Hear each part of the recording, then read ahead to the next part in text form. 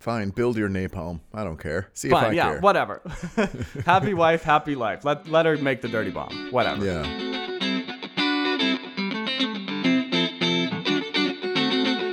Ladies and gentlemen, welcome to Unbelievable, the podcast where I, Baron of Mid-Missouri, first of his name, Kurt Danner, tell my friend, traveling jester and last of his name, Luis Mejia, two unbelievable stories from history, one of them true, one of them fake. And it's up to me to find out which is which. Did that last of his name get you? I've had that one in my pocket for a while because I thought you were gonna like that one. I think you've had that in your pocket since you first met me, Kurt. We all know I'm gonna finish my bloodline.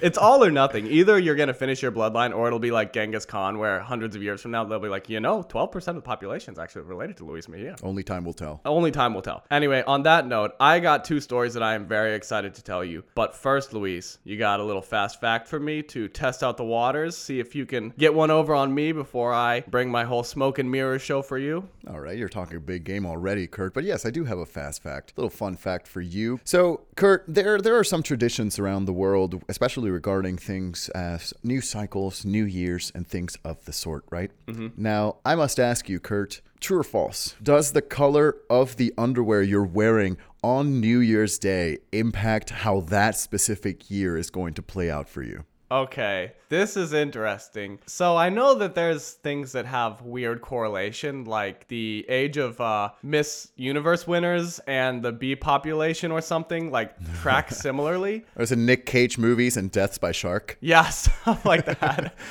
Okay, so there might be some kind of correlation like that, but I would not say that it's impacting it. I'm actually excited to hear how it might possibly be impacting your year, but I'm going to say false. I think that is false. It has no impact on how your year will go. Well, you know what, Kurt? I would say you are right. However, you're right in assuming that there are some weird correlations with that. Especially in this case, it relates to very specific Latin American traditions for New Year's Day. Okay, so there's a New Year's Day tradition in Latin America, and I think Spain also. One of them being you eat 12 grapes at midnight to represent the 12 months that just passed or the 12 months that are coming. You eat 12 grapes. That's a big one. But another one is to choose carefully what color underwear you are wearing at the beginning of the year. And depending on what color underwear you are wearing, that will be a bit of an omen, a bit of a prediction of how your year will go. All right. Now, let me give you some of the colors, the meanings of some of the colors that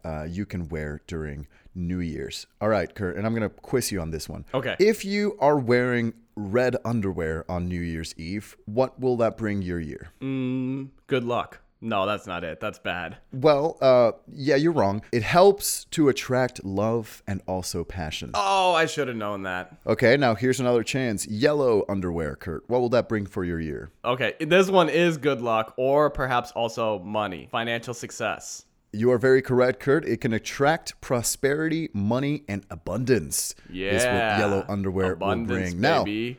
Now, white underwear, Kurt. Grass stains.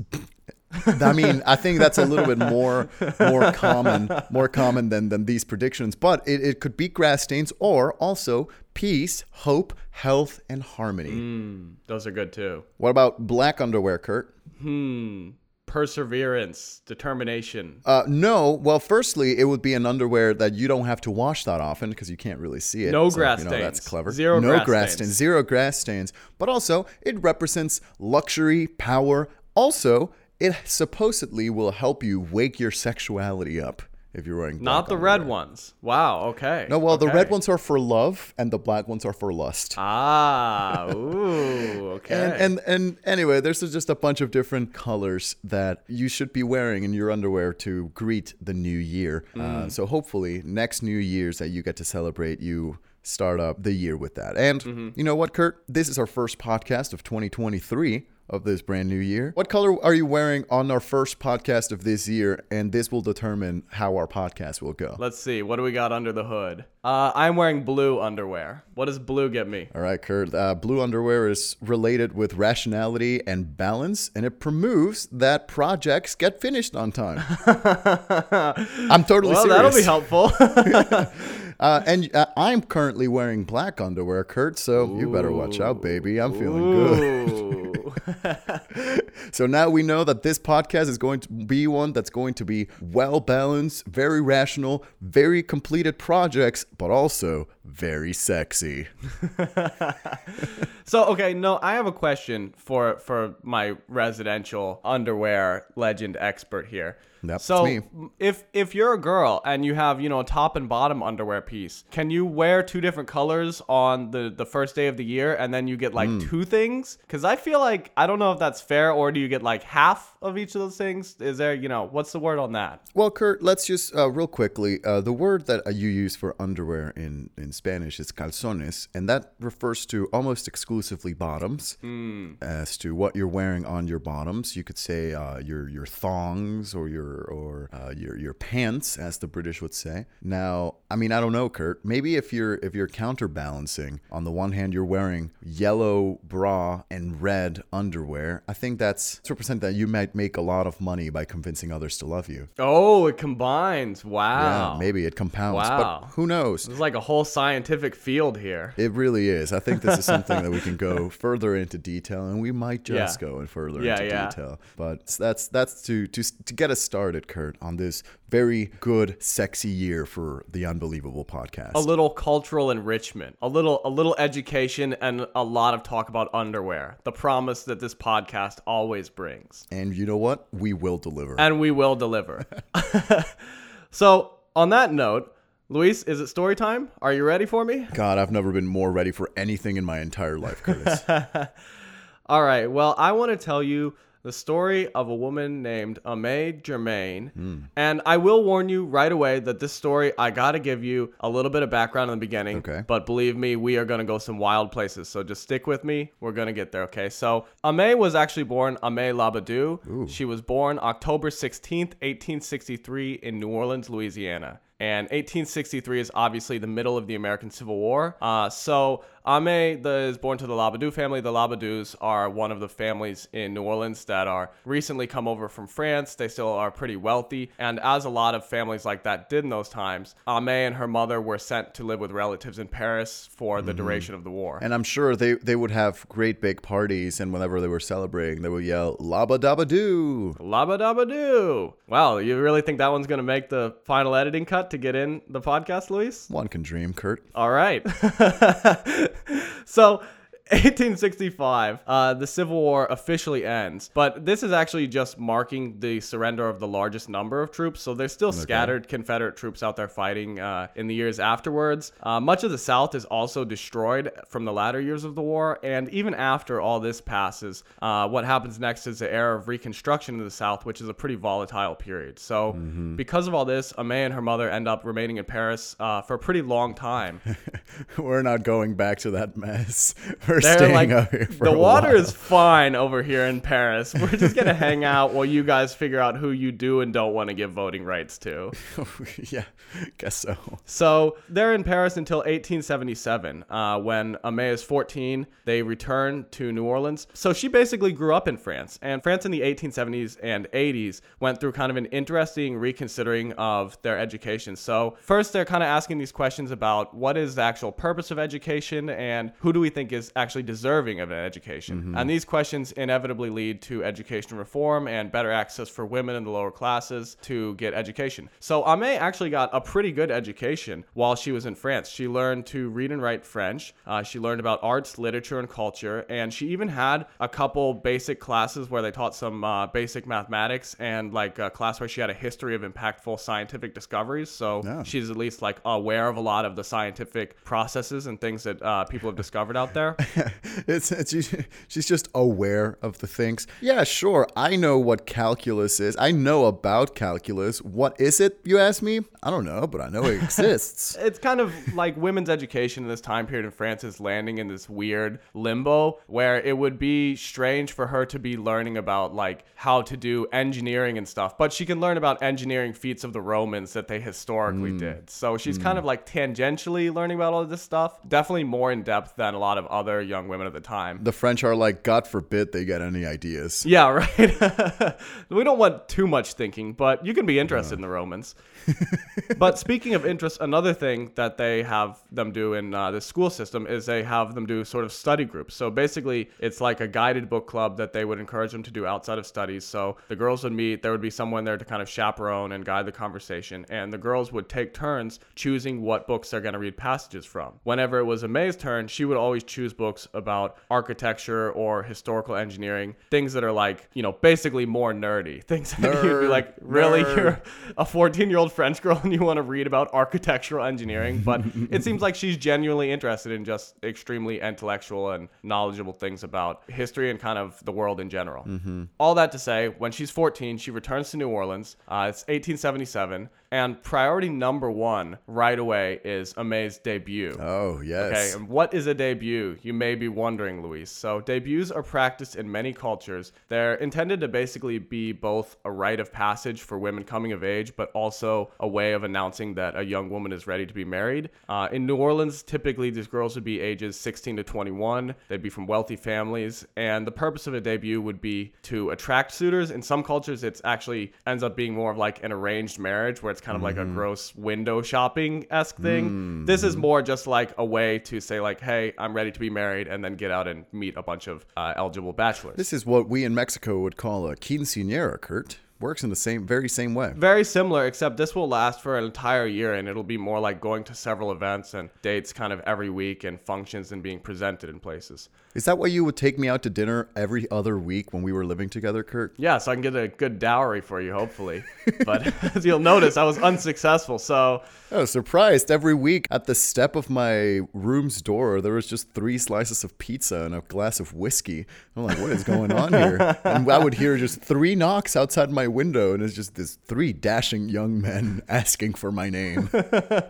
Asking for your hand. Yeah. I don't know if to what, marriage or a high five. Unclear. I was going to say, this story sounds really glamorous until you consider that we lived in a neighborhood of Chicago. Yeah. Anyway, I don't know how we got off on this track. But priority number one is Aimée's debut. So right away, they get to work on all the prep they can. She gets assigned a governess to teach her how to be a proper lady. Oh, yes. She starts attending tons and tons of functions. And again, this is all just prep. She's not even at the debut yet. So she's attending at this point like a minimum of 3 parties or social events a week, just kind of to build up her social brand. And this is the people. montage of the movie part. This is the montage, yeah. Yes, makeover montage. She enrolls at Newcomb College, which is a girls' college, and it's a lot less intellectual than what her studies in France were. Kind of the major things that they're giving courses at there are like home ec and arts and crafts related things. So there's really only, in the time that she's at Newcomb College, there's really only 2 things that interest Aimée. One of them is learning languages, and this is because there's an interesting little detail about, much like how France is kind of in this weird limbo where they're like, you can't be an engineer, but you can learn about Roman engineering. Yeah. New Orleans is kind of still socializing women very much to sit quietly and look pretty, but they also want women to be cultured and have hobbies and interests. So it's kind of like that a woman could be interested in scrapbooking, but could not be a physicist. That's kind of where New Orleans is. It's like sit down, be quiet, but don't get bored because you might think of getting rights. Yeah. Well, no, it's kind of like if you're hosting or if someone decides to ask you something, you can be like an interesting conversationist. But other than that, you don't really need to know too much. Yeah. So all this to say that one of the things that is like quote unquote permissible for women to be learning in New Orleans at this time is to speak a lot of languages. So they're offering a lot of language courses at this college. Aimée takes a bunch of them. In total, she's said to have spoken French, English, Spanish, Latin, and a bit of German. The other thing she does at this college that really interests her is pottery. Newcomb is really known for their pottery program. Aimée, of the courses she does, she actually seems genuinely interested in pottery. It seems like maybe because it's more of like a working with her hands thing, it's more attractive to her. So this is basically Aimée's life, nonstop until her 21st birthday. It's just all parties, pottery, and a governess. The dream. Yeah, it's go, go, go. We're in a big Quentin Tarantino montage here. Yeah, seriously. But it is not very intellectually stimulating for Aimée, who before this was like, doing study groups about architecture and stuff. Either way, though, we get up to 1884. Aimée is now 21, and she gets presented at the Pickwick Club, which is a major club in New Orleans. So this is the beginning of her debut year now. She also goes to several Mardi Gras balls and is presented there. And in addition to these things, she'd be going to a lot of parties and events where she'd have an assigned date. So I don't know the names of the specific Mardi Gras balls she went to, but what I do know is that Mardi Gras balls have the wildest names. Okay. So pause our story. Amaze in her debut year. Pause that for a moment. Yeah. Luis, could I interest you in a little mini quiz to tell you some of these wild New Orleans Carnival organization names? You already know I love me a good quiz on this podcast, Kurt. Okay, so I'm going to give you 5 questions. Each question will give you an option of one carnival ball organization. So the organizations, it's like the name of the organization, then their ball is named the same thing. So one is the name of the organization. The other is the name of a fictitious group from George R.R. Martin's A Song of Fire and Ice. Oh, geez, and you tell Kurt. me which is which, okay? You ready? Yeah, I think the best part of this is that I have not read any of George R. R. Martin's Song of Fire and Ice, and also I'd never watched Game of Thrones, and also I don't know anything about New Orleans, so I was going to say, you've also never been to a Mardi Gras ball, so we're just fully flying blind here. They really are. Okay, number 1, the Elves of Oberon or the Alchemist Guild. Okay, that's gotta be Game of Thrones. Elves of Oberon? Are you kidding me? No. You don't understand, Luis. Those are 2 options. One of them is a carnival ball. The other is Game of Thrones. The Elves of Oberon or the Alchemist Guild. One of those is a carnival ball. Okay, I'm gonna say the Alchemist Club because I feel like you can. Guild. Please. Sorry. I think there will be. I live in a town. I live in a city, and we like to refer to people as elves sometimes, or we did. I personally don't, because we respect the word elves. But I'm gonna say the Elves of Oberon is Louisiana, is Mardi Gras Club, and the Alchemist Guild, that's George R. R. Martin. You are correct. Ah, yes. All right, off to a good start. Okay, number 2, the Silent Sisters or the 12th Night Revelers. Okay. All right. The 12th Night Revelers, that's absolutely a Mardi Gras club. That is Mardi Gras. You are correct. Yeah. Okay, 2 for 2 here. Number 3, the Ancient Guild of Spicers or the Knights of Momus. The hell is this, Kurt? What is going on? These are definitely both George R. R. Martin. What was the Guild of Spicers? The Ancient Guild of Spicers or the Knights of Momus.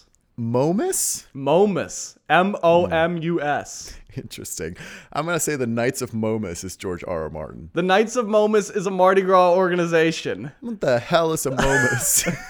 Who is Momus? Who is Momus, and why does he have his own guild?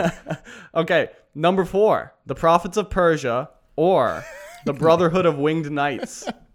Prophets of Persia has got to be Mardi Gras. Yeah, it is. That one's a little easy, but I couldn't resist letting you know that there's a Mardi Gras organization called the Prophets of Persia. Yeah, that sounds like a Lynyrd Skynyrd cover band. Okay, last one, and this one, Luis, is a doozy. So prepare yourself. Okay, number 5, the Barefoot Lambs or the High Priests of Mithras. Okay. Kurt, like I know that you're getting all of these from something, but these are all absolutely made up. Like, there's no way. The Prophets of Mithras? The Barefoot Lambs or the High Priests of Mithras. High Priest of Mithras. I'm gonna say the Barefoot Lambs is the Mardi Gras group. Incorrect. The High Priests of Mithras is the Mardi Gras organization. Okay, this both makes me believe that both George R. R. Martin and 1850s Louisiana, New Orleans families were all insane. Yeah. Well, I'll tell you of the other people I gave the quiz to, you did a lot better than some other people who went into it blindly. I see. But I also just want to, for your own information, tell you that these are not like old organizations that died out. Many of these Mardi Gras balls still exist. Please tell me the Knights of Momus are still around. I will get back to you on the Knights of Momus. but yeah, I gave this quiz to, as you know, one of my friends is New Orleans native. I gave it to her. She got all of them right because she recognized all of the organization names. So these are like known Mardi Gras balls. Anyway, that was a fun little tangent to go go on there That's to nice. share that with you. Now, let's go back to Ame, who, as you may remember, is in her debut year. So she's out and about meeting all the eligible young bachelors. And somewhere in this year, she encounters a man named Henry Germain, which, as you can guess by his name here, is going to end up being Ame's husband. And how this actually turns out is he gets paired up with Ame at a debutante party. And he's so smitten with her that afterwards, he goes to some of the people who are like the planners and organizers of these types of events and says like, hey, every time I'm at a function with Ame, will you quote unquote randomly pair us together? So basically he can get like as much time to court her as possible. Oh no, Ame, what are the odds? You were I here know. too? I know. Oh man. But this seems to end up being an effective strategy because they do end up getting married in 1886. So now Ame is on to married life, which is somehow even more boring than debutante life because Nice. she's still not getting much intellectual sustenance, but now she doesn't even get to party. Ah,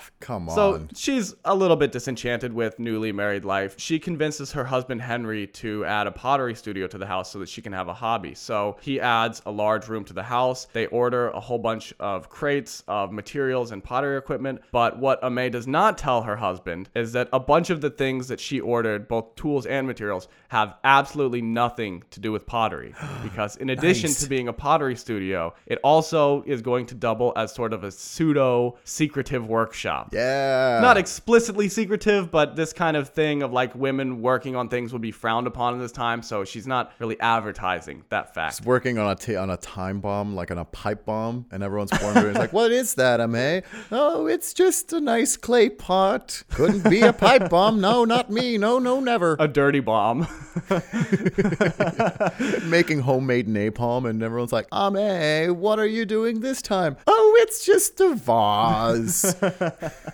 Yeah, but the workshop doesn't really have any specific purpose. It's just kind of to entertain her restless mind. So she'll really just disassemble and reassemble whatever she can get her hands on, including, like clocks, cameras, telescopes, just kind of whatever small items could be simply taken apart, and then she can try to put them back together. And at first, it's mostly pottery studio and a little bit pseudo workshop, but gradually becomes more and more workshop and less pottery studio. Yeah. And it's not clear at what point in this Henry noticed that this pottery studio kind of doubles in its function. He had to have at some point, but he was generally pretty busy with work, so it seems like he's kind of like, I'm off doing things. My wife is not complaining. It's all happening like inside the house. I don't really care, like whatever. So he doesn't necessarily approve, but he's not standing in her way. Fine, build your napalm. I don't care. See if Fine, I yeah, care. whatever. Happy wife, happy life. Let her make the dirty bomb. Whatever. Yeah. So disassembling things inevitably leads to building new things. And one of the things that she does first is she has her hands on a lot of telescopes. So she starts like piecing together new telescopes from old broken telescopes. So it's like this one has a broken lens. This one has a destroyed body. You can make one functioning telescope from this. She builds a couple telescopes from old parts. And she also makes a couple devices to make new pottery imprints. Okay. So ways to like put imprints in pottery or shape pottery in a way that you wouldn't be able to with your hand. And in 1899, she actually patented a prototype for a telescope with 2 interchangeable thicknesses of glass. So it's got like a little zoom action on it. You can get like a magnifying factor, the 2 times zoom. You want to really get in there and see the details. 2 times zoom. It's the 4 times scope. Yeah. And because it's a patent and it is a little bit of a cool item, and it's a bit strange that she's just, really like a wealthy housewife who invented this telescope. It does make a little bit of local news. Not really anything major, but But what will Mr. Germain think? It's out in the world. The patent is out. he's got a very much don't ask, don't tell situation going on, it seems like. I mean, I don't really have a lot of detail on that, but it's not something that he was like in the street like, hey guys, have you seen my wife's in there just churning out inventions? But he's also not like stopping her from doing this. So after the telescope, Ame would go on to design the thing that she's probably best known for. And to get to how she figured this out, I have to explain to you 2 things that were invented right before this. Okay. So first of all, in 1880, what we would kind of think of as like the modern projector was invented. And what actually happened is people were getting their hands on light bulbs more often. So people just started taking like old projector designs, but now they're using a light bulb as a light source and realizing like, wow, you can do so many things with this new light source and stuff. And so they're starting to design more intelligent projectors with like sturdier pieces and glass lenses and stuff. So one of the things that Ame does, this is 1880, about 10 years later in 1890, they're a lot more commonplace. So she has like some projectors and the glass lenses that she's tinkering around with. Also in 1888, Kodak begins selling their first camera using celluloid film. Okay. So before that, film would be on like paper or on a plate. Celluloid film is just a lot sturdier. It needs a lot less sensitive light conditions. So there's a lot more things you can do with that too. So Ame also has one of these cameras that she's messing around with. Presumably her thought process here is that new projectors and new cameras basically are using the same set of parts. Like if you disassembled them, you would have the same components, but they're just arranged in a different way. They also have sort of opposite functions too, that like one is taking in light to imprint it onto a negative through a lens. The other is projecting light through a negative to be projected out through a lens.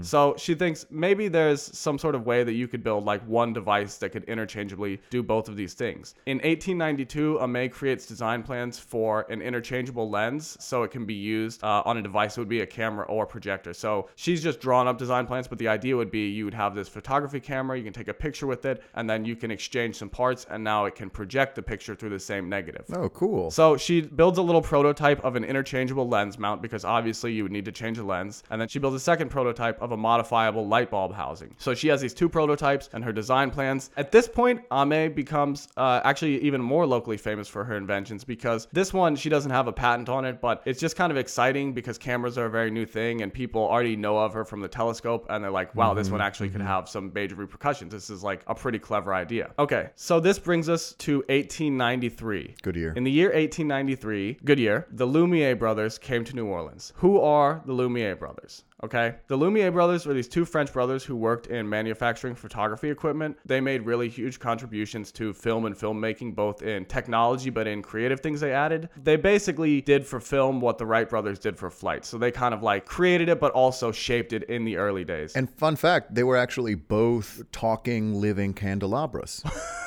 What?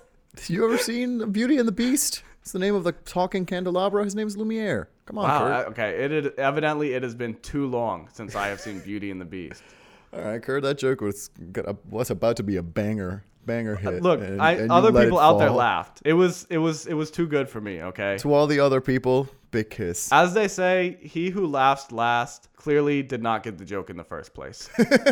So, that being said, so the Lumiere brothers in 1889, the Paris World's Fair happened in 1889, and so they're at the Paris World's Fair showing off their cutting-edge camera equipment. After the Paris World's Fair, as happened with many World's Fair, a lot of the exhibits started on this global tour where they would go to different cities to kind of continue showing off the advancements of their country. So the Lumiere brothers are on part of this global tour, which brings them to New Orleans in 1893, and Ame is a big fan of the Lumiere brothers. She's read about their camera inventions. They're kind of in the middle of their careers right now, so they haven't done all the cool stuff they're going to, but they've done enough that she's like I said, a little bit of a fan of them. Yeah. She writes to them asking for a chance to show them her prototype and if they're interested in meeting her, and to her surprise, they respond. So in late 1893, the Lumiere brothers visit Ame's workshop. They're very impressed and intrigued by the prototype. They ask if they can take the light bulb housing prototype, remember one of the prototypes is a modifiable light bulb housing, back to their lab in France to study it. She agrees. Oh, never trust that. Never trust that. Oh, those deceiving French. They take the prototype. No. They leave. She never hears from them again. She never receives her prototype back. And so this is in 1893. In 1895, the Lumiere brothers developed the first video camera. And on the video camera, so one important distinction between a photography camera and a video camera is that for photography, the camera's shutter only has to open and close one time, but for video, it has to do it many times in a second. So you need just a sturdier camera for this. The same tech that was used on the modifiable light bulb housing to make it where it was sturdy but still could be interchanged, similar ideas were applied to the housing of the shutter on the Lumiere brothers video camera. Took Ame's idea. Oh, yeah, it seems to be a lot similar to Ame's idea, or at least her design. After this, Ame continued to work on projectors, but she did not have any other major inventions. She got a lot busier raising her children. Her husband passed away in 1901, and Ame passed away shortly after in 1902 at the age of 39. Oh, man.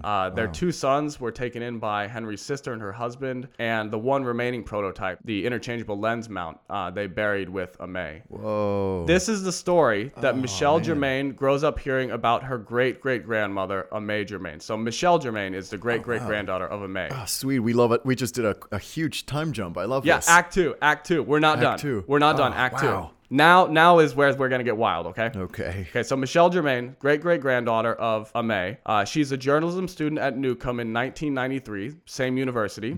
She writes an essay about this family history that she knows about, this story that she's grown up hearing. Also, it's 1993, so it's the 100-year anniversary of Amé's meeting with the Lumiere brothers. Her essay gets published in the student newspaper in March of 1993, and a lot of readers are really vicariously angry on Amé's behalf that she never got any recognition or apology. Yeah. You know, people on one level are kind of like, they completely blatantly stole her thing and used it, and people on another level are like, they at least used her idea and never gave her any credit or recognition that it seems like she deserved. You know, she at least contributed to this in some form. Yes. So because of this anger, the story grows in popularity. It's reported on the local news, and now we get to a couple months down the road in June 1993. The story has gotten large enough that now the Lumiere brother advocates start coming forward.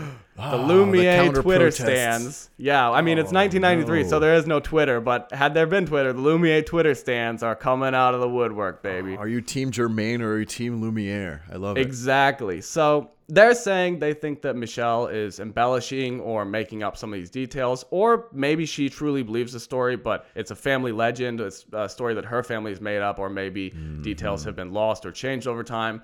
But the Lumieres definitely did not steal any ideas. They were two very brilliant men. They had enough of ideas of their own. They did not need to take from anyone else. Allegedly.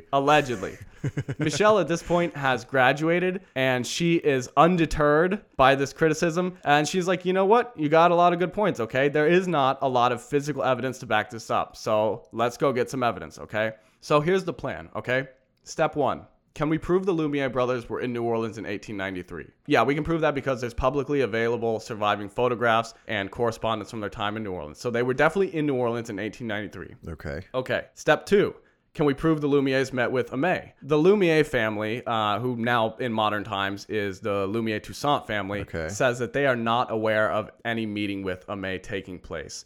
So other than the word of mouth evidence, there's not really any physical evidence. It's all just kind of anecdotal. And Amé told people at the time about this meeting, but now because it's a story that's been like passed down through generations, it's kind of all funneled through this one choke point. Sure. So, you know, there's a lot of quantity of evidence, but it is all just word of mouth. So put a pin in that for now while we go to step 2.5. Can we show that Amé's prototype has similarities with the Lumiere's camera? Okay, because the modifiable housing prototype is, you know, gone. It's lost to time. But the interchangeable lens housing, she designed both of them for the same thing. And they're different pieces of tech, but maybe they would have similarities in like their intention in their design or the way that they were put together or the ideas. And the interchangeable lens mount is where, Luis? It's buried with her. It's buried with her. Yes. Oh, man. Hell yeah. There's also a hope that perhaps the original design drawings, like the plans, are buried with her with the prototype. So if that were the case, then it would have a drawing of the second prototype, which then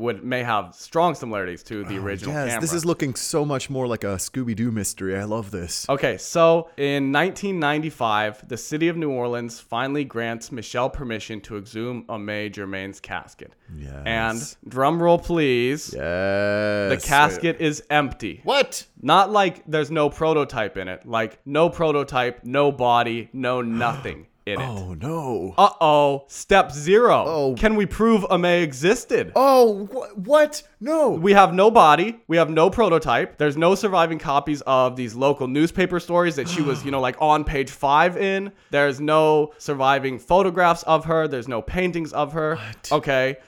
There's no birth certificate. Weirdly, there's no death certificate, which the city should definitely have. All right. What about the telescope patent? Remember that? She had the telescope patent. Yeah. Okay. Yeah. So there is a telescope patent for an Amé Germain. But this story starts circulating that there is another inventor in Baton Rouge named Armand Germain who had a couple patents in electrical wiring around the same time. Maybe it was a patent meant for him and it was misread or miswritten as Amé Germain. Oh, God. So the only real physical things they have of her, they have a journal that she wrote, but it doesn't cover the time period of her life when she would have met the Lumieres. So it's kind of nothing for that. And they have some alleged personal possessions of her, but that's not really any proof. Yeah. So now we're in a real real pickle because, of course, the story becomes even more sensationalized now. And now Michelle's like kicked a little bit of a hornet's nest because everybody's in her business. And there's a lot of questions like, did Michelle lie? Did her family lie to her? If she's not lying, where's Aimé's body? Michelle's just sitting in her study alone at night, just with a glass of whiskey in hand, just thinking, did I really have a great-great-great-grandmother? Was this really worth the grade that I got on the essay I wrote for this class 2 years ago? This was a C+ level essay. Like, it wasn't that great, guys. Come on, calm down. Yeah. So, Luis, do you have any guesses, any solutions to this mystery at this point? The Lumiere brothers kidnapped Aimé Germain and took her back to France and told no one. She was the second prototype. She was the modifiable light bulb housing. She's in the camera. She was the second Lumiere brother this whole time. She was the second Lumiere. She was just saying she was what, Pierre Lumiere, with just the beard on and never spoke. And that's why the Lumiere Toussaint family is like being very coy about like, we're not aware of any meeting. Because Aimé was the Lumiere brothers. Yeah, they could not have met. It's the Germain Toussaint Lumiere family, but no one knows. No one really knows. It's like I went to during Christmas time, there was a Three Kings Day celebration. And here in Mexico, you have all the Three Kings come out, kind of like Santa at the mall. And you take pictures with the three kings, with the three wise men. And they're all these big, like, robed, hooded, big bearded men, right, that are just there. That's the traditional folk meaning of the three kings. But I went to go take a picture with these three kings, and I noticed that one of them was eerily silent. Okay. And I took a deeper look at this person, and I noticed it was a woman underneath a big bushy beard, like a beard costume. But she was very silent because the three kings in the lore are all men. Right. So I guess they just had one of the municipal employees say, guys, one of our three kings dropped out. You have to go in there, Stephanie, and put on this beard and just be quiet. And that's what I'm thinking. It's a character role, Luis. Anyone can play it. You don't understand how well she plays King number 2. Well, now that's getting me thinking. Maybe Aimé just... Like, we remember the Lumiere brothers as Lumiere brothers, but there was actually not a second Lumiere until 1893 when the first Lumiere went to New Orleans and came back with a long-lost brother. Whoa. Now, that's an essay that would give me a C+ in college. Okay, well, good guesses, Luis. Thank you.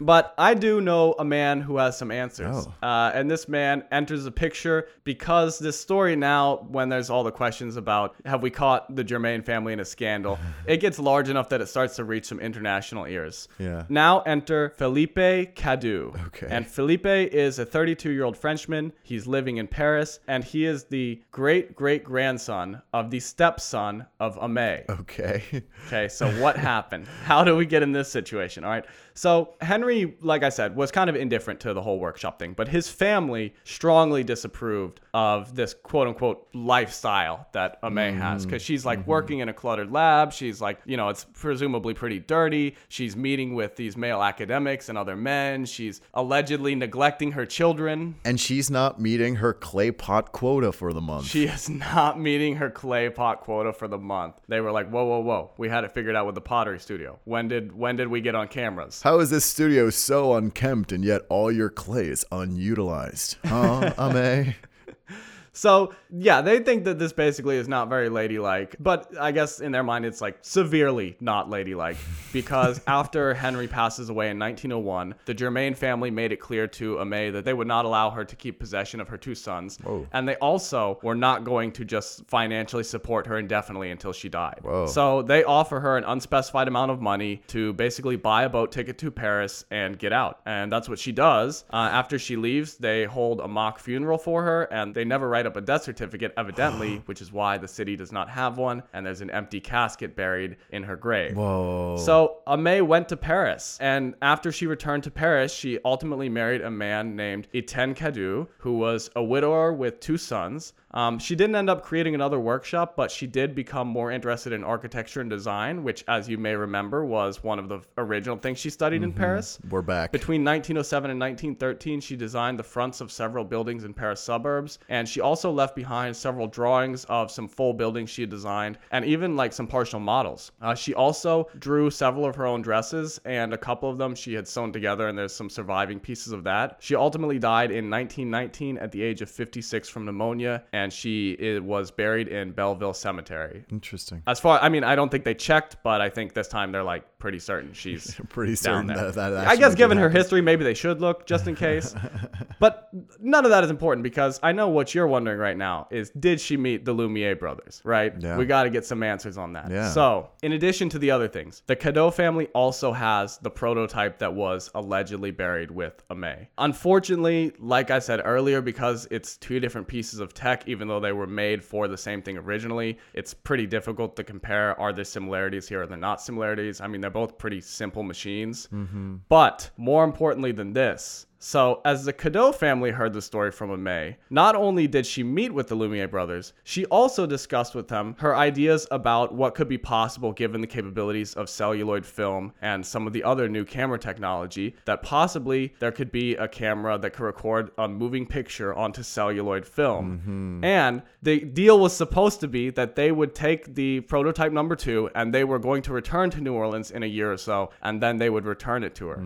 So, the story that they heard is that she very blatantly, not that they just took her idea, that they took like a big chunk of her idea. Maybe they had already had it before, but either way, she was all over this video camera thing. There's no way to, definitively prove this for sure, but Aimé was definitely real, and she definitely believed that the Lumiere brothers had stolen from her. Whoa. In 1999, France posthumously awarded Aimé Cadeau the Order of Palm for her contribution to academic and scientific advancement. And in 2005, after Hurricane Katrina, Newcomb College and Tulane College were both pretty damaged, so they ended up joining to create a joint Newcomb-Tulane College. They built a new pottery wing on their art school, and the pottery wing they named after Aimé Germain, because as you may remember, one of the two things that she did a lot at Newcomb was pottery. They also created a scholarship for women going into STEM fields named after her. The Lumiere-Toussaint family, for the record, still maintains that the brothers never met with Aimé, as far as they are aware. Cowards. So it's all up to the court of public opinion, but that's it. What do you think of that, Luis? Oh, wow. I mean, this took the turn I wanted it to take, Kurt. Like, just a Scooby-Doo turn? A Scooby-Doo turn, yeah. Just Yeah. secret exile to France. That was nice. Yeah, I like that. I always enjoy a nice secret exile. And the villain was the Germain family all along. Well, I guess it might be the Lumieres too, but, that was a very Scooby-Doo twist. Very, very Scooby-Doo twist. And they would have gotten away with it if it wasn't for the Lumiere-Toussaints, If it wasn't for those meddling great-great-granddaughters. The great-great-grandson of a stepson. This is fun because this was confirmed to be the same Aimé that was buried in France, right? The same Aimé Cadeau was the same Aimé as Aimé Germain. Yeah, in total, she was born Aimé Labadou, married to Aimé Germain, and then married to Aimé Cadeau. Unofficially died with that name and was reborn again as Aimé Cadeau. Yeah, I mean, the thing is they have, the Cadeau family has, so much of her stuff that they can confirm that she is the same person because, what are the odds that they have a prototype from another woman named Aimé who says she came from New Orleans, and also this family in New Orleans separately has a story with some of her other stuff. Yeah. Well, that's interesting that everyone just went along with the fact that Aimé had died, even the sons, I would imagine that the sons would have been more interested about the death of their mother, but I guess if they were young children when she died, they were much like their father too. And like the Germain family was a pretty powerful family in New Orleans because they owned a lot of the ports, so they were like very busy and involved with business stuff, but also they were not super old at the time. I mean, I think this was probably one of the reasons for the mock funeral, is because they wanted them to just take this and move on with it. It is one of those things that, like we say before, you just go back like 100 years, I mean anywhere, but 100 years in America, and you're like, holy cow, it was the Wild West. Like, we only recently got civilized. And especially with, I guess, record keeping, right? And document maintaining. You say 100 years ago, and you think, oh, of course, there would have been papers and documents that would have verified that this person was indeed alive or not, or maybe a municipal person that was there to record that this person actually died. But no, I mean, you just go back 100 years and there's absolutely no documentation to prove all this. Because frankly, it would be impossible to do a secret exile right now, right? Yeah. Like, I would love to exile myself just somewhere, just for the hell of it. Be like, guys, bad news. Aimee Germain is dead. And then someone would be like, weird, her phone location says she's in France. Hold on. Forgot to turn off my tracking. No, that's great. And you know what? I've been currently researching some of my own family history dating back to early 1900s, 1800s. And you do find that it's very difficult to get these documents even 100 years ago. Yeah. Even 80 years ago, right? So this does ring very true. So what happened with Michelle? Is Michelle still around advocating for Aimee? It's not like she made her whole career about the Aimee thing. I kind of think it's kind of like once she cleared her name, I imagine she did not intend to put herself that much in the middle of like an international conflict. Right. Probably once she was in the middle of it, just badly wanted to be out of it. So once it's like the court of public opinion has decided, okay, Michelle's not lying to us, Aimee was probably done wrong. I think that's good enough for her, and she moved on to better stuff, hopefully. If this happened in 1893, this year, 2023, Kurt, is going to be the 130th anniversary of the alleged meeting with the Lumiere brothers. Of the alleged meeting. So we could, if anything, we could revive this anger between the two families, the Germain and the Lumiere families. If anything, if this podcast is good for anything, it's for angering its listeners. That's true. And lying. So are we telling the truth? Who knows? Luis, I want to tell you a story about what may be the scariest bridge in the world. Ooh. And how could it be the scariest bridge in the world? Well, let me tell you, because this bridge may be possessed by a demon. And hold your applause, not just any demon, a demon that hates dogs. Oh, no. He specifically hates dogs. He hates dogs so much. Oh, my goodness. If it is a demon. Let's get to it, all right? So this bridge is called the Overton Bridge. It's constructed in 1895 near Dumbarton, Scotland. Okay. It's a stone bridge that crosses the Overton Burn, which is basically just like a small creek. I mean, it's like a creek where it's so small it's not even flowing water constantly. Mm-hmm. So it's just a stone bridge that arches across it. It's basically a 50-foot drop down to brush and rocks, and it's part of the Overton estate. So there's like the Overton farm and the Overton house, and then the Overton Bridge crosses this big gorge in the land near the Overton house. Nice. Now, I'm going to send you a picture of this bridge because I feel like calling it a bridge and just describing it as a stone arch bridge does not do it justice to what this bridge looks like. So can you give us some more descriptive words here? Yeah, this is I think if you were to look up on Google eerie looking bridge, I think this is what you would get. It's a stone arch bridge with fairly weathered stone. You can definitely see some bricks that are like smeared in black from, I guess, pollution. And from what it seems, it's in the middle of this little,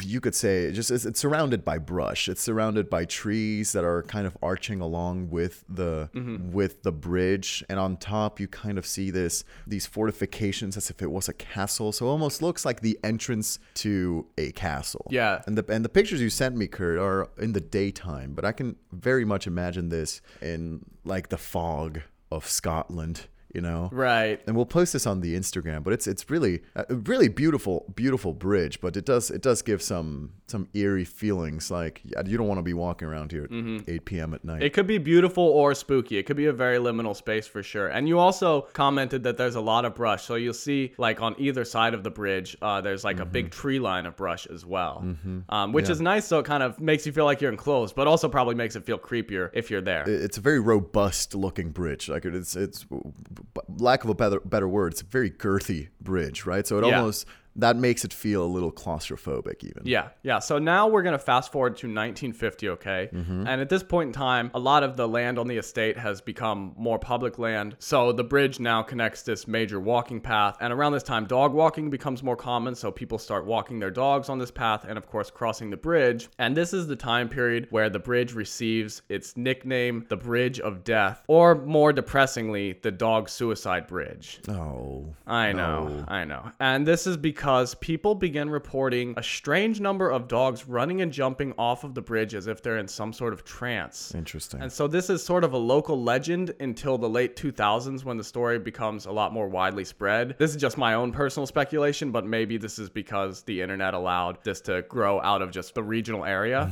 But it's estimated that since the earliest reports in the 50s and 2010, around 50 dogs have died from jumping and another 600 have jumped and survived the fall. Oh, God. And even more eerie, there's a lot of anecdotal evidence of stories of dogs jumping off, then going back up the bridge to jump again. All right, but are we sure that they're jumping, or is just one angry owner just tossing the dog? Well, let's see. Because speaking of anecdotal evidence, so there's a ton of stories from people like this, okay? So Sorry. I think that should be the subtitle of this podcast. Just speaking of anecdotal evidence. Seriously, we take some anecdotal evidence as use it as gospel all the time.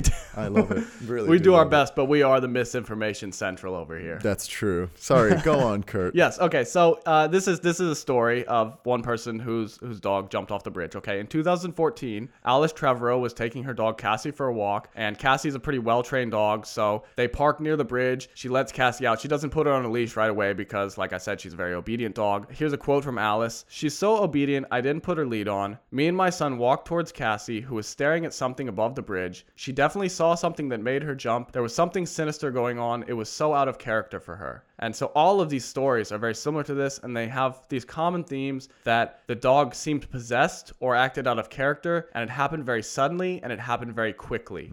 Even a lot of stories of people where they just say they weren't even that close to the bridge, and the dog suddenly bolted and jumped straight over the side. They were merely acquaintances with the bridge. They were just work friends with the bridge. But still, this dog just went for it.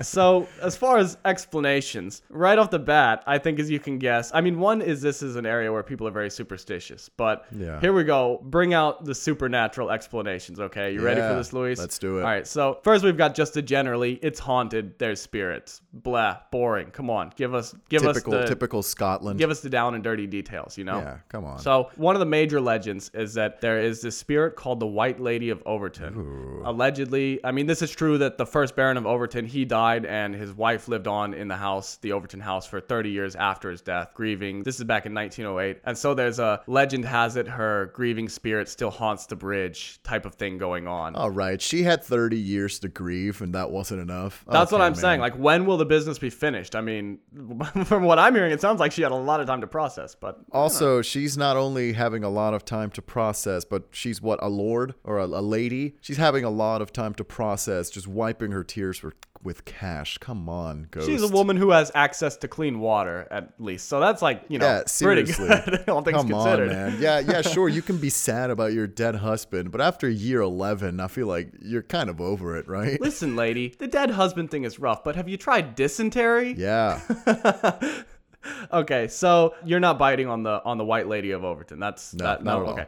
All right, okay. No. Next theory here. Some locals believe that the bridge is a Celtic thin place. Oh. A thin place is a location where the fabric between heaven and earth is thinnest. So It means it's like the location on earth where you're closest to heaven. And in this location, it's like a holy site where reality can be kind of altered. So what do you feeling? You vibing with the thin place, or what do we think? I feel like I like that one more than the White Lady of Overton. I mean, what I'm wondering is why, of all places on earth, would this bridge be the thin place? If anything, I feel like what else have you got going on in Overton that signify thin place, or is it just a vibe? Is it just a feeling? I'm glad you asked why this might be a thin place, Luis, because I know a man who maybe has some answers for you.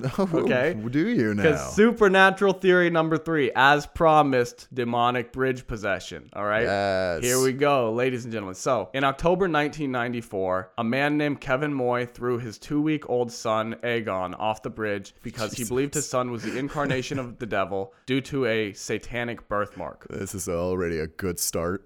Yeah. Moy then attempted to kill himself by jumping off the bridge repeatedly, but the police arrived and detained him before he was successful. He said he chose the location because of its association with dark spirits going back to the Druidic days. So he's like, this is an ancient, dark, spiritual place. He was placed in a mental hospital and diagnosed with paranoid schizophrenia. Nice. Classic. But, you know, maybe he's got some mental issues and also has like a lot of knowledge of the Druidic days. You never know. He just a scholar in the Druids back then. Yeah. Well, quick question. I must ask you, Kurt. Didn't you say that this bridge was in the Overton estate? Like, this land belonging to other people, or is it just like common walking? Well, space? it's like I was saying that by the time we got to the 1950s, a lot of the estate has become more public land because before it was gotcha. like, you know, it's out in the countryside of Scotland, so they're like, yeah, sure, we'll take this whole region. That's just our farm now. But then obviously once you get denser population, some things start to become more public land or sold off to other people. So yeah, the bridge is on like a walking path. Basically, it's like a park situation. Gotcha. Because I was just wondering, like, this guy just says, I got to throw my kid off a ledge, but where am I going to do it? I'm going to hop a fence onto the Overton estate, have them deal with it, and just toss my kid off the bridge. Also, he jumped repeatedly. Like, he was on attempt number 4 when the police arrived. Yeah, he cut his wrist too. I don't know what order this happened in, but he like more than once tried to jump off the bridge to kill himself, which is a really spooky detail given that there's just something about this bridge, man. Yeah, really. So anyway, he's in a paranoid hospital. Yeah. Okay. So those are our supernatural options. Mm-hmm. Now it's 2014, and it is time for science to try. Time for a scientific approach. Woo. Are you booing? You're booing science. I said woohoo, Kurt. Oh, boo! No, boo! Go back to the demon stuff. We like the demon possession better. Boo! Boo! Talk more about the thin place. Boo! Well, they like the older material. Anyway.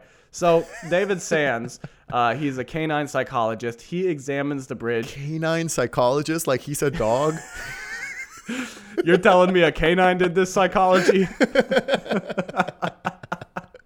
Oh, no way. It sucks being a dog psychologist going up to this bridge. You get just this urge to jump. Canine psychology bridge examination is a bridge examining a canine who has a major in psychology. Whoa. So out of that process, 2 conclusions are drawn. Yes. Okay, 1, because dogs are not as tall as humans, and remember the thick tree line. How long have you known about this? You know what? The science, we give up on science. Back to the demon stuff. The science thing has not worked out. You mentioned dog psychology, and I said I'm done. Now you've lost me. You weren't ready to move past the canine psychology. No, I never will be now, Kurt. Come on. Okay, dogs are not as tall as humans, and a well-established fact on this podcast. Yeah. You remember that there's the thick tree line before the bridge. Also, the bridge has these tall walls on either side of it. Maybe the dogs can't see the drop-off, and so then when they get onto the bridge, they don't realize that there's like 50 feet of nothingness below them. Oh, shoot. Also, the scent of animal carcasses and mink urine is causing the dogs to go into a frenzy and chase after the smell. So he thinks that there's like, I don't know why dogs would be more attracted to dead animal carcasses in the gorge, but something about the mink urine specifically, he's concluding that this is like makes dogs go into a frenzy. I mean, speak for yourself, Kurt, but mink urine makes me go wild. Okay, so you're throwing your lot in with David Sands, with the canine psychologist. Well, I feel like it kind of makes sense. Like the theory of it's just hard to see the drop off. As much as that seems like a stupid conclusion, it's kind of an Occam's razor solution here. Mm-hmm. Where, well, okay, yeah, I guess it makes sense that you can't really see where the drop off is, and if they're kind of attracted to walk towards the path that might lead them to fall down because of mink urine, yeah, maybe. Mm-hmm. Now, 2 things here. 1, so just to be clear, when you were a kid and your mom said, so if all your friends jump off a bridge, you're going to do it too, you're like, is there mink urine? Yeah, that changes things, Mom. I got to know about the mink urine situation first. It's actually, the friends thing, not so as important as the mink urine. Mostly we got to know about the presence or lack thereof of the mink urine. Lack thereof of mink urine. A disturbing lack of mink urine on this bridge. Let me tell you, okay? You guys got to clean it up around here. Yeah, I mean, a dog told me this, and he's a psychologist. He's a psychologist. Right? But secondly, the mink urine thing does not explain the dogs jumping multiple times off the bridge. I mean, maybe it does. Maybe this mink urine is some good stuff, but I don't get how, if like you'd think after the first 50-foot fall, you would then be aware of the terrain. I mean, the lengths you would go for mink urine, Kurt, once you get a taste for it, it's a little unreasonable. You get the taste for mink urine. Yeah, once you acquire the taste for mink urine, Kurt, there's no going back. All right, well, you and David Sands, our canine psychologist, are the mink urine boys. You guys are on the mink urine train. It's like Sid Vicious, just tattooed on my chest. Gotta get my fix of mink urine. Give me my fix. Give me my fix of mink urine. counterpoint to this mink urine thing, John Joyce, who is a local hunter and 50-year resident of the area, has a look around and declares there are no minks in this area. Which, No. I mean, do with that what you want, because we got the canine psychologist, which I have like a tough time grasping how trustworthy of a person that makes you if you're a canine psychologist, is in here like, I declare it as mink urine. And then John Joyce, whose qualifications are he's lived here a long time, is like, there are no minks here. I looked around, couldn't find a mink. I'll tell you that. Counterpoint. Oh, no. Officer David Sexton from the Royal Society for the Protection of Birds, they're invested in this for some reason. He has a look around, and he reports that on the side of the bridge that's reportedly favored by the dogs, in some of the bushes, he finds nests of mice, squirrels, and minks. Nothing but minks. And then he goes further. They do a field test where they get 10 dogs, and they have a canister of mink scent and a canister of squirrel scent. And of the 10 dogs, 7 of them, quote, went straight for the mink scent, and many of them quite dramatically. Mm-hmm. So from that, they conclude, okay, it was probably the mink urine. Final theory, though. Oh, there's another one. For me, the mink urine thing does not check all the boxes because if you break down what their methodology was here, they just got 10 dogs, and they just said like 7 of them went to one thing instead of the other thing. And just because there are minks there doesn't mean that it's the mink urine causing this. And for me, the like tree line thing does not solve the why are they jumping multiple times. So I think there's a lot of good things to the mink urine theory, but for me, it's not definitive proof yet. You're not believing that minks have big enough bladders to provide enough urine for dogs to dive off of a bridge on the 600s. I'm not sold on the mink urine. I'm gonna need to see some peer-reviewed studies here. Coward. But here's the final theory, okay? So since this story is still a major story because there's not really a definitive answer, there was an interview with who are the current owners of the house, this couple named Bob and Melissa Hill. And so they lived in the house for 17 years. Remember, the Overton house is near the bridge, so it's like basically in view of it. Mm-hmm. They've seen numerous dogs jump in the time that they've lived there. Interesting. And Bob Hill, who is originally a pastor from Texas, so I'm gonna try to get a little Texas drawl on this. Okay. Yeah. He's a man who is familiar with some mink urine. According to him, let me tell you, okay? He is the mink urine aficionado. And he goes, the dogs catch the scent of mink, pine martens, or some other mammal, and then they'll jump on the wall of the bridge. Because it's tapered, they'll just topple over.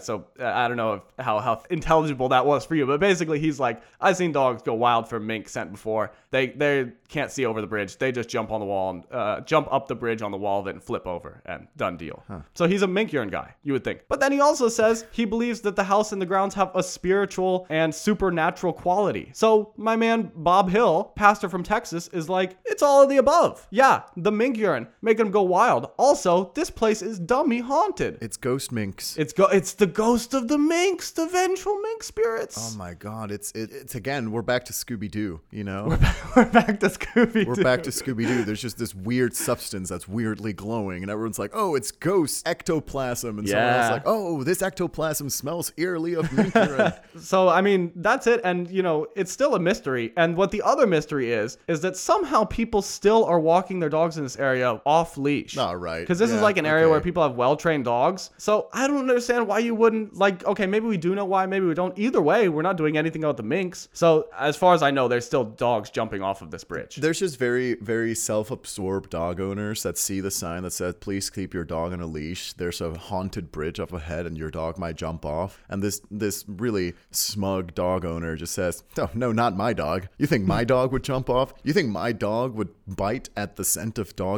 mink urine, sorry? Of course not. You think frickin' Maximilian over here is going to try that stuff? Never. Not my dog. Not me. Not never. And then the dog just jumps off and dies immediately. All right. Tell me now, Luis. Can Lucho go on the mink urine bridge? Will Lucho make it across the mink urine bridge? For those of you who don't know, Lucho is a dog of mine that has since passed away. And you know what, Kurt? I like to think that he crossed the mink urine bridge off to a better place.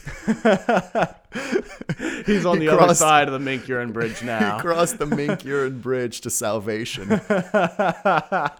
Yes. Oh, Lucho. I believe it. But no, I'm not saying, I mean, you're saying like people are ignoring the sign. No, there's not even a sign. Like it's allowed to have your dog off leash in this area. And they're not even, I guess people know, but basically all that's been done is they're like, hey, you guys notice that there's like a waterfall of dogs going over this bridge? And then there's about, 30 years or so where off and on people are trying to figure it out. And they're like, it's probably mink urine. And then that's it. Nothing. Let the dog waterfall continue. So strange. Yeah, let it all hang out. I don't really have any more. I mean, that's the end of the story there. Both of these stories, there's not a real nice bow on the end of them. It's kind of just like, and that's it. So, I hate to leave you on a ledge here, but I got no solution for the dog waterfall. On the ledge of the mink urine bridge? On the ledge of the mink urine bridge. What if we kissed on the mink urine bridge? Boy, oh boy, am I about to jump. It's when the voices in my head become the voices outside my head. I'll talk you down from the mink urine bridge, Luis. No. Into my arms. Spray some mink urine on yourself. And when I say talk you down, I mean like you're on the edge and I'm at the bottom with a puddle of mink urine, like jump, do it, come down here. Right.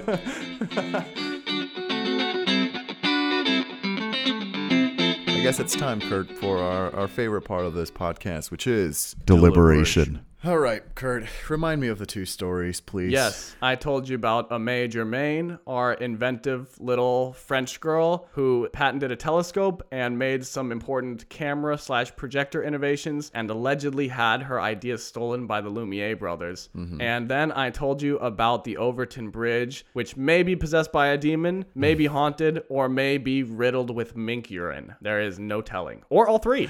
You never know.